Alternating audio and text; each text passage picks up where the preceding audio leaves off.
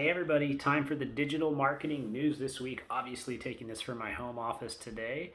But we got a bunch of stuff. It's actually kind of interesting. It's similar to last week where there are these competitive landscapes in social where some are trying to take over others, and people are essentially just jumping on the features that have allowed them to stand out. So we're seeing a war for social media this week, which should be kind of interesting. So first thing is YouTube Shorts are arriving in US in March. So in March, we will be getting YouTube Shorts. If you don't know what these are essentially a competitor to TikTok, and they're already very popular in India. So they're growing quite a bit. They're 60-second clips in vertical format that are going to be on YouTube.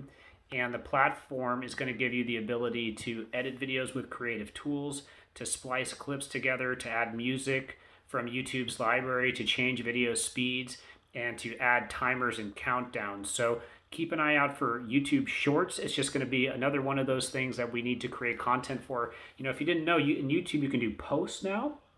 You can do YouTube stories, obviously. You can do normal YouTube videos. You can go live on YouTube and do interactive things. You can do subscriptions on YouTube. So you can have people pay for subscriptions. You can sell things within a YouTube, live that you do. And now we have shorts. So, it's coming to this point where, like, do you really need to just pick a platform and just own it? Because there's so much that you could potentially do to be successful on these different platforms. It's pretty hard to keep up with unless you have a really good marketing team and substantial marketing team with a good amount of resources. Next thing is YouTube has launched the Shorts Report. So, they're coming out with shorts, and now they have the Shorts Report. So this is kind of interesting.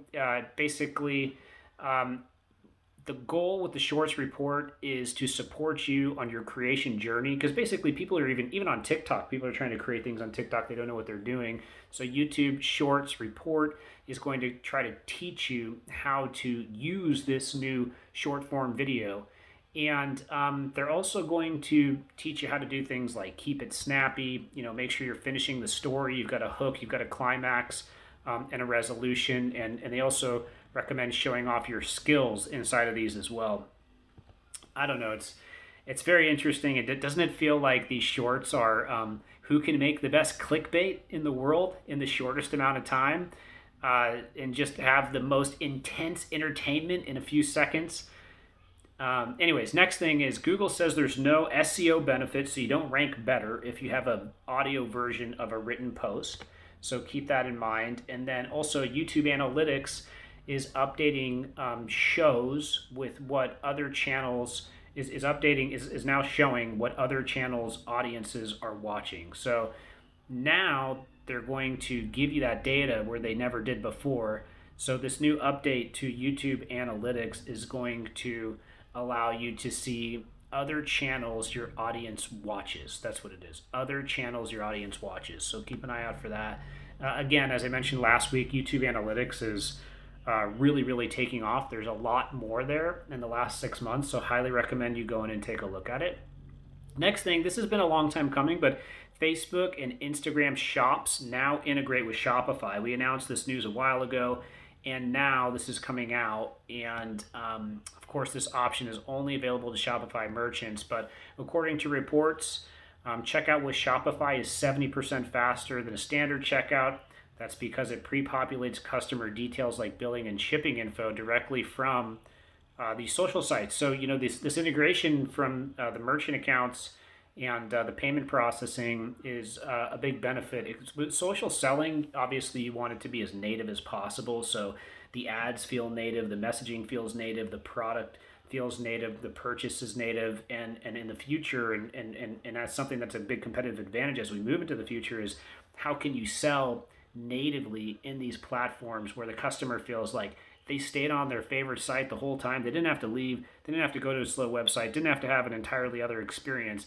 And so this Shopify billion-dollar company integration, synergistic partnership with Facebook and Instagram is pretty notable, and has made Shopify actually an awesome stock pick. Not that I'm giving stock picks on this, but it has made it so that it's been pretty successful, and I've seen quite a few people touting it. Next thing, Google My Business has rolled out messaging for desktop users. Google My Business has made so many changes in the last year because of COVID, right? And one of the things that they're doing, in addition to those other major changes, there's about 9 of them. By the way, I'll be doing another video on that in the future. I just finished an article on it. But another one that they recently came out with was Google My Business is rolling out messaging for desktop users. So it was already available through the mobile app. So somebody could message you directly through Google My Business. It goes to your mobile app and you have to respond. But now you can do it through desktop users as well. So the desktop messaging uses an interface that it's universally familiar. It looks like a standard chat style UI that you might see with Instant Messenger and SMS. And that's something that you should take a look at. It's a big challenge for all these different multi-location businesses, which we represent quite a few. If you got a whole bunch of different people messaging you on desktop and on mobile, you got to respond, right? So this has made it so that all the multi-location clients that we have, all the different businesses out there, need to have an answer for that, which we will have, obviously. Next thing, Google says shorter domain names don't help with SEO. So if you thought that if you got something shorter, it wouldn't help. But they do say that from a marketing perspective, it might be a good idea. So if you have, the best car dealer in San Diego, .net, it might be better just to do, best cars SD for marketing purposes so that you don't lose users. And then finally, this is like, okay, so last week I was a little bit up in arms a bit about how Facebook is creating a competitor to Clubhouse, right?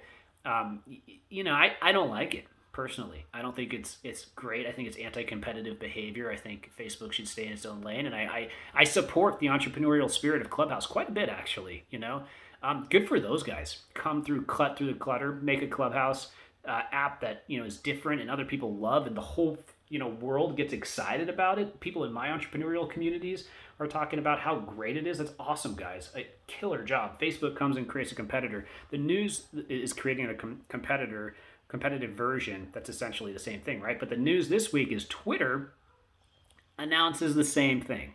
So now Twitter is working on its own version of Clubhouse, right? So you got YouTube making TikTok, you got Twitter making Clubhouse, you got Facebook making Clubhouse, you got LinkedIn stealing stories, you got YouTube stealing. So it's all the same stuff, right? So it's going to be interesting to see how this stuff evolves. I mean, I think the biggest thing is, where's your customer really spending their time where they want to buy your product or service, and make sure you're tripling down there and probably doing the best job you can on a couple core sites. Because at this point, what's interesting is almost every customer is on every one of those sites, but they only want to buy on certain ones, right? And they only want to see your content on certain ones.